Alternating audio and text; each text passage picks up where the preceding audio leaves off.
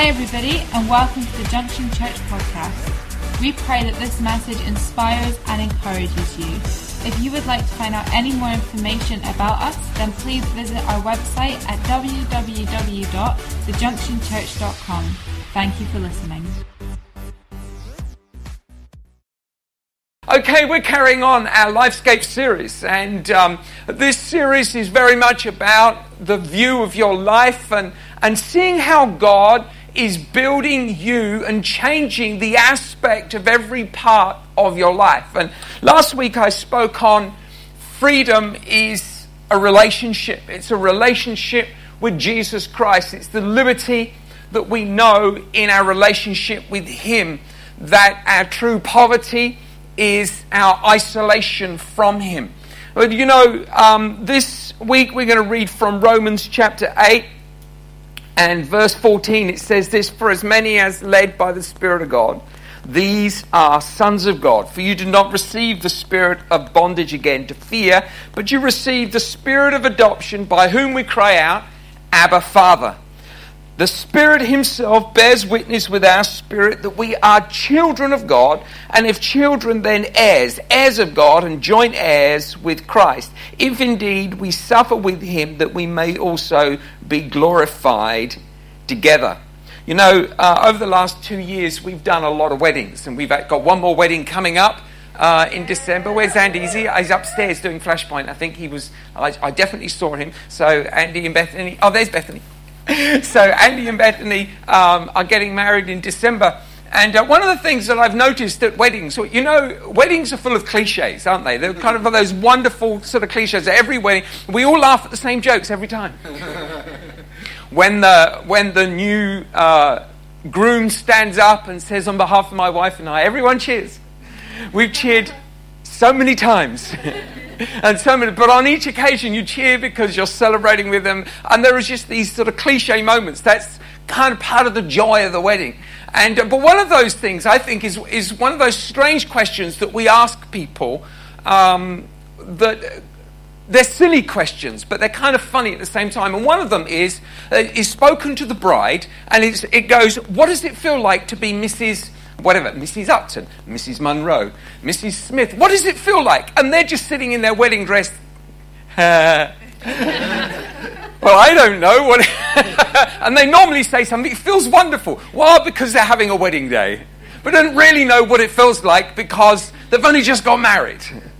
And because they've just got married, they still are. They don't know what it feels like to be married because they've yet to experience that sort of kinship, because before they were two single people, and while they were going out, they were kind of in this sort of sense of we're becoming one. They were still single, and because they were single, they were thinking and feeling like a single person, knowing that their lives will be joined together, but yet to experience it. And then comes the silly question: what does it feel like to be Mrs.? And just because, and we always ask the bride, because for the most part, most brides take on their husband's name, and so there's this sense, oh, you've taken on the name. What does it feel like? Well, they still don't feel like Cheryl would feel like Mrs. Upton. She didn't feel like Mrs. Upton. She struggled to get used to writing Mrs. Upton instead of Mrs. Lancaster. It was like, and so there's this sort of shift that goes on in a couple's life when they get married. But to begin with, they've got married, but they don't feel like they're married just because, even though they are married, it's like, well, what just happened?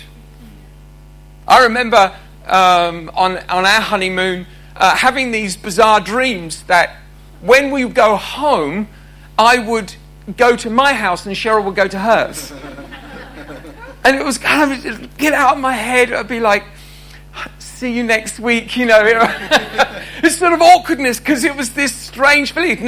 I'd never lived my life with someone else before in that kind of personal, kind of that relationship. Never been a husband before, fortunately. And at age 22, that would be something, wouldn't it? So, and you know, so what happens is that what happens in our life is that as God moves upon us, He changes the identity of who we are, but we spend some time trying to catch up with it. Yes. And when Paul is writing here in the book of Romans, he sets out a chain of events which lead to the most extraordinary conclusion. And if we go to verse 18, it says, Paul concludes with this statement. He says that we're not only sons, but heirs and joint heirs with Christ. Now, this is an amazing thought, but it's difficult to get a hold of. How many of you wake up in the morning and go, I'm a joint heir with Christ? You can say it like a bride can say, I am Mrs.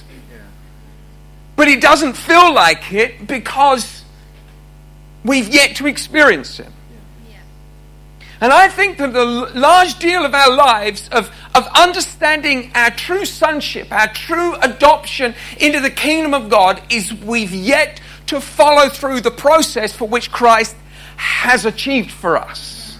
See, God has gone and made us his children. And we speak about being his children, and we pray to God as Father, but I think that so often we lose sight and we've yet to really gain the understanding and the revelation of what it is to be a son, to be a daughter, to be a child of God, to be an heir. It's suddenly you're like, I'm not just going to be, I'm a joint heir. I mean, you can have heirs, but they're not necessarily joint heirs. And in fact, it was only in the 20th century that the legal system changed. And before then, it was the oldest son was the heir, and everybody else just had to get on and do their best. So there wasn't even a joint heir system in the family. When my parents died, the inheritance was split 6 ways, and so the family estate was, so it sounds like the family estate. It was a bungalow, right? So,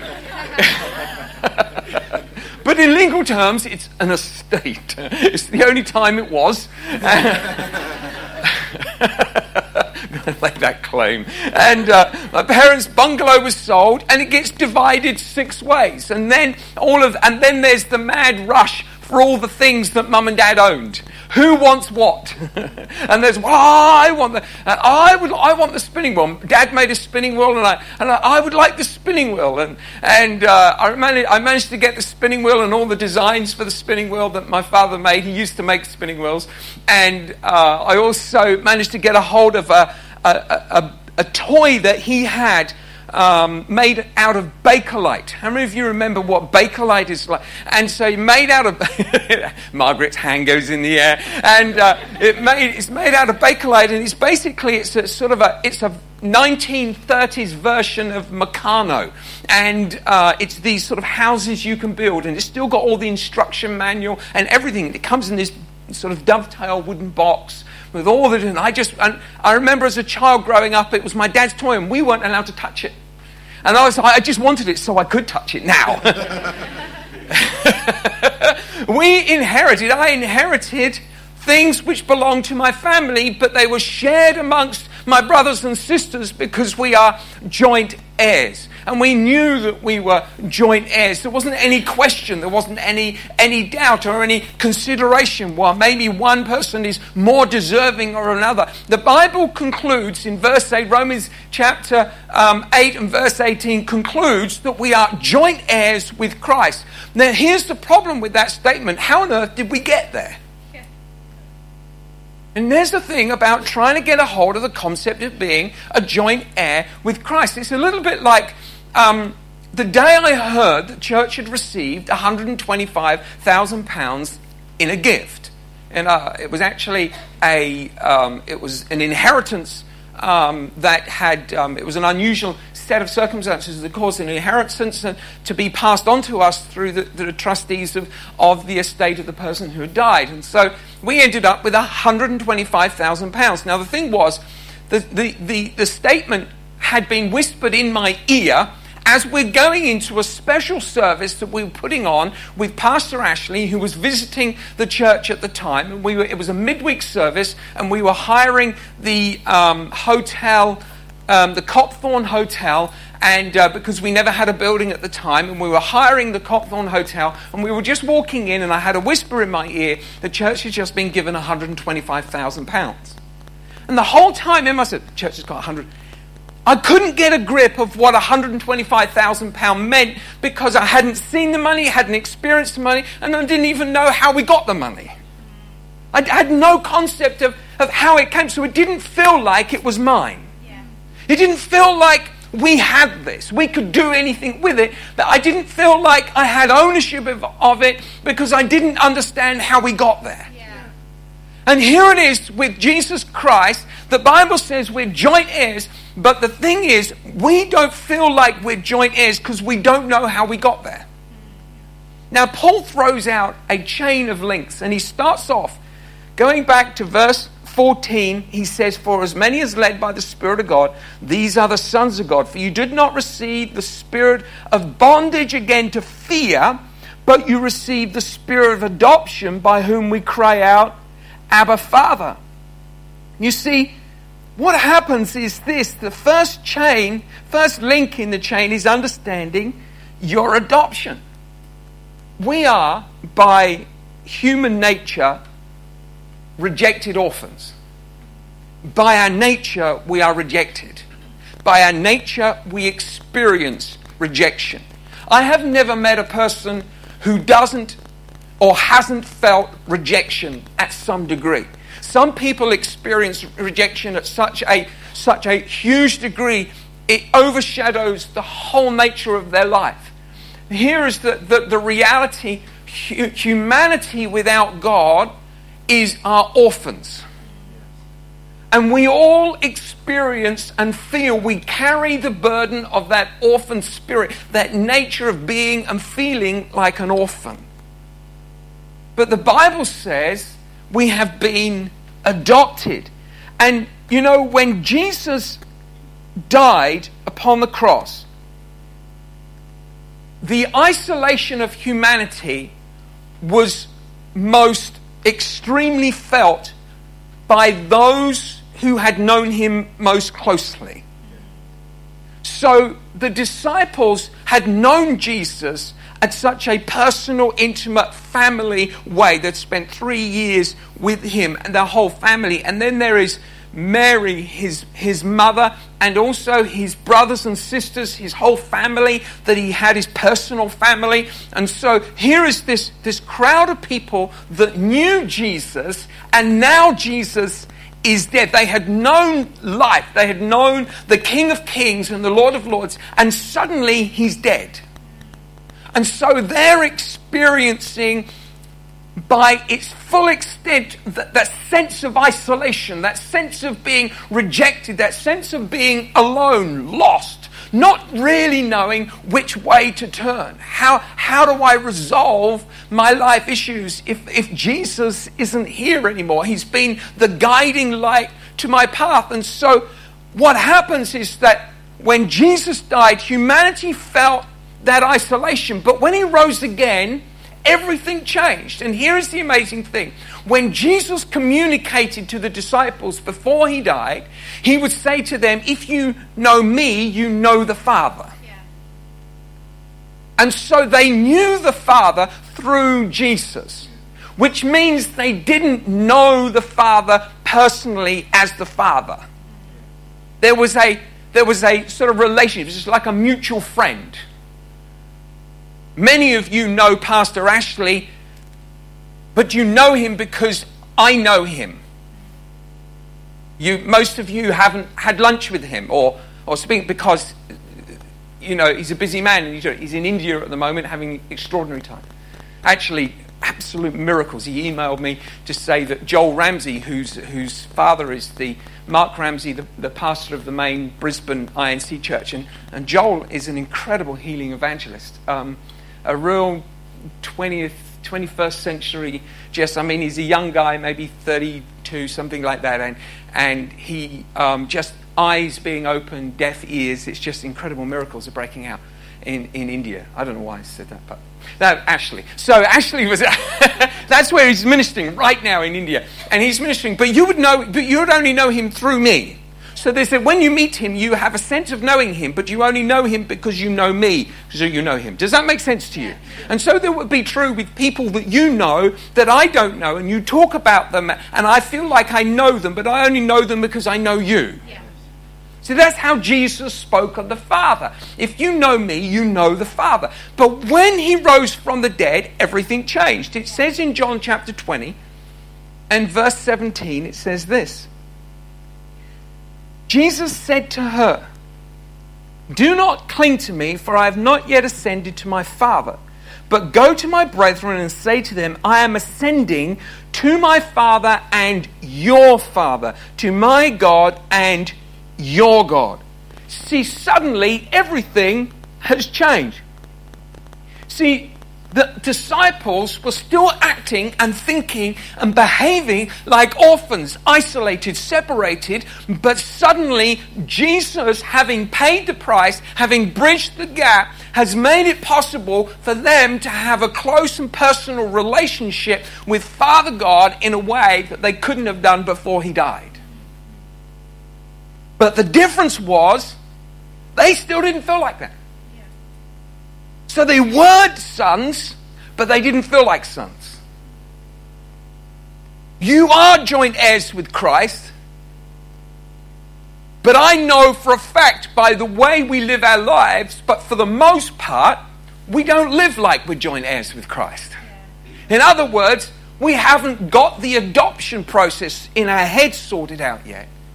And I need you to understand that the issue of adoption and the issue of being adopted is the number one reason, that orphan spirit in me is the number one reason that causes every offense, every jealousy, every anger, every hatred, every word that somebody speaks against another. It's because that person is an orphan. Every time someone speaks, gossips, undermines, behaves in a way which diminishes the life of another person, they're behaving like an orphan. Let me show you. Genesis chapter 4, verse 13. Cain has just killed his brother. And he killed his brother because his offering, Cain's offering, wasn't accepted, but Abel's offering was. So Abel had a relationship with Father God, and Cain didn't. And out of jealousy and out of that orphan mindset, spirit, anger and hatred towards his brother rose up because he felt like he wasn't a joint heir. But God has already said to him, why are you so downcast? You could have made an offering which was acceptable, but you just didn't. Are you with me here? So you could have lived this life, but you chose not to. So you could have been a joint heir with Abel. You could have lived, but you chose not to.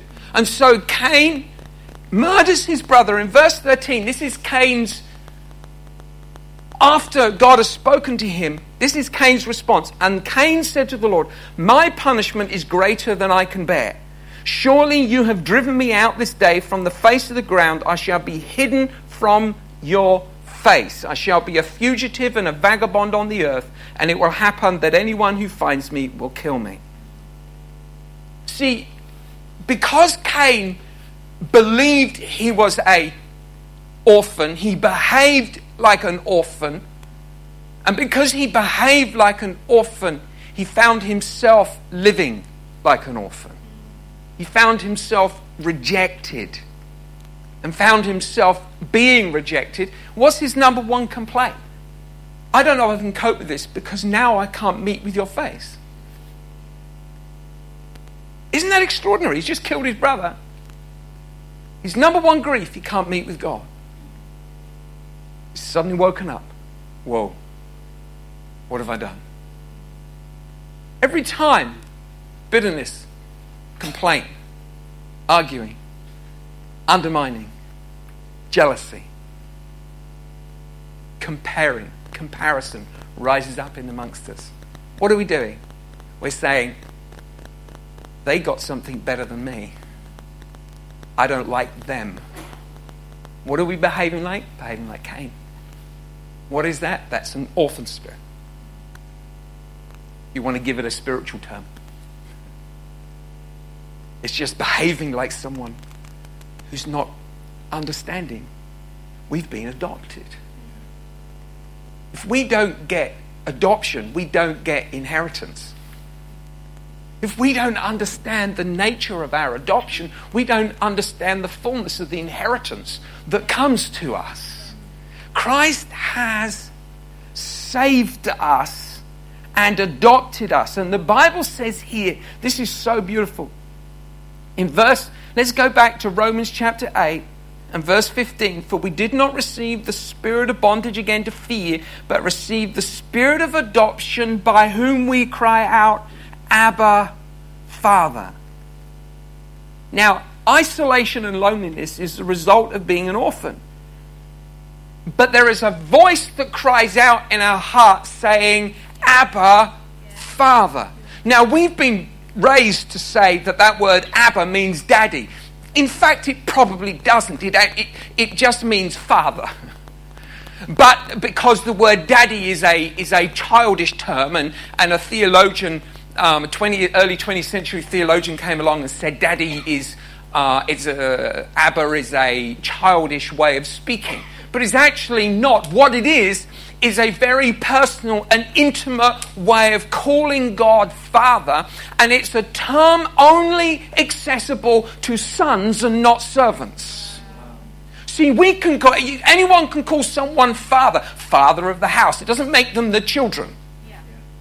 But servants could not call the master of the house Abba, because that was a term only allowed to be used by the sons and the daughters. And the Bible says that out of our heart comes a cry, Abba, Father. I want you to understand that there is a healing that comes into your life, the healing of rejection, the healing of isolation, the healing of comparison, the healing of feeling isolated, of being disinherited, of not receiving the things of life that you should have received. The healing that flows through your heart is found in this one statement. Abba, Father. Galatians chapter 4.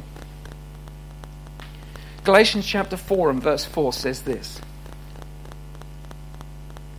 But when the fullness of time had come, God sent forth his Son, born of a woman, under the law, to redeem those who were under the law, that we might receive the adoption as sons.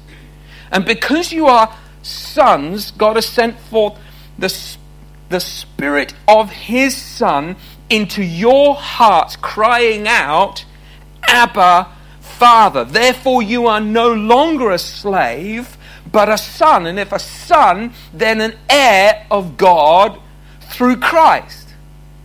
You see, what happens is this. As the disciples found when Jesus rose from the dead, their confession and their mindset was still locked into their old world. You still with me? Yeah. They were locked into their old world thinking. Still feeling like orphans, still feeling rejected, still feeling the little people. The people that kind of fighting the system, the rejected ones. Still feeling like that. But what had happened is a monumental shift in the heavens. And suddenly, humanity has been redeemed. An answer of salvation through faith in Jesus Christ has meant that everyone can have faith in him, can be received as an heir with Christ. But they didn't feel like that. So the Bible says the Spirit of the Son comes into our heart and cries out on our behalf, Abba, Father. In other words, the Holy Spirit has been poured out to heal your heart and teach you a new confession. It's time for us, as you allow the Holy Spirit to move in your life and to speak out of your heart, is to change your confession, and suddenly you find yourself speaking the words of the Spirit of God. Do you remember the story of Balaam? And Balaam's asked. Balaam was called to curse the children of Israel. He was a type of prophet, and he was called to curse the children of Israel. But every time he got up to curse, he couldn't curse because the Spirit of God wouldn't let him. He wanted to curse, but he couldn't. You see, human nature curses. I was listening to the radio the other day, and they were proclaiming about a woman who was known as the mother of modern day witchcraft, and she had a home in Brighton, and they've set up a museum for people to go and see it. And they had this curator of the museum saying, and this is a live curse. They're talking about this woman who had liberated people and liberated their lives. It's meant to be, it's given them a whole new perspective. Apparently this woman had done this work as a witch. Right? You're just trying to get your head around that. All right, so society believes. And there they are as a curator saying, this in this glass vessel, describing it, is a live curse. Well, I don't think that's very liberating, is it? What was she doing with a live curse? She's meant to be liberating people. You give them hope and blessing. You don't curse them. But see, the nature of humanity is to curse. The nature of the flesh is to tear down. If you're not cursing somebody else, you're definitely cursing yourself. That's the nature of your own confession. What is that? That's an orphan spirit. A son adopted by the kingdom of God speaks a different confession. And here is the amazing thing. We speak about learning a new language, but the language of the Spirit has been poured out into our hearts so that we learn by the hearing the echo of His voice rebounding inside of us, Abba, Father. Suddenly I'm saying something I didn't feel like I was going to say. I don't even know why I said it, but I said it. I called Him Abba. I called Him Father. I realized at that moment there was a transformation, and suddenly I shifted away from a spirit of isolation and bondage and fear, and I entered into a world of complete adoption and sonship. The extraordinary transformation is this: that we go from being adopted, which carries its own sense of sadness, doesn't it? Adoption carries an air of sadness. My brother has adopted 2 children, and there is a line of sadness adoption, but I've watched as those children have gone from the sadness of the world they came from into the loving embrace of the family they've entered into. And they went from being adopted to now just being sons and daughters. You go from adoption, which carries its own grief, into the full embrace of sonship, which has no record of the past. We speak about being adopted into the kingdom of God, but once you've been grafted into the tree, you're now part of the tree. I've got an apple tree in my orchard that produces 2 different types of fruit, 2 different types of apple, but it's one tree. It's been grafted in. So one tree, I don't even know which part of the tree was the original stock and which was the graft. I can't tell. But what I can see is it was grafted in, and now it's twice the size of all the other trees in the garden. See, Christ grafted you in, and now you're a son. And if a son, then an heir. And if there's an heir, if there's a sonship, then there must be an heir. There has to be an heir. To be a son, there has to be an heir. And if there's an heir, then we are now joint heirs. Breaking even the principle that was set apart, that the eldest inherits. That was always as it was. Even when the Bible was being written, the eldest always inherited. Never had it been written down. that all inherit, man and woman. Never had it been said. But here we have written in Scripture that we are joint heirs with Jesus Christ. Suddenly we're not just orphans adopted into a loving family to get a better life. We're full sons. Redeemed, saved, set free, and healed. And how do we know we're sons? Because the word Abba cries out of our heart. Spirit of God yearns within our heart to say, Abba, Father, Father God, my Father. You're my Father. Next time you feel angry, jealous, offended, bitter, know that is the old nature of your isolation, trying to re-establish itself and separate you from your true identity. But it's very, very difficult to curse when out of your mouth comes Abba Father.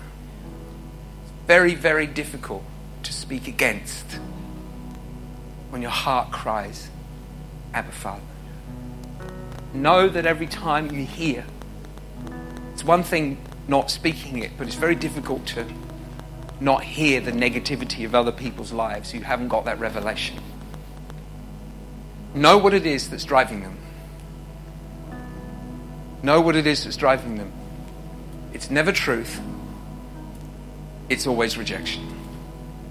It's always rejection. And so out of your heart, you can cry love and you can speak out an affirmation. We are children of God. Thanks for listening. If you have any questions or you'd like to find out contact information or service times, then don't forget to visit our website www.thejunctionchurch.com. God bless.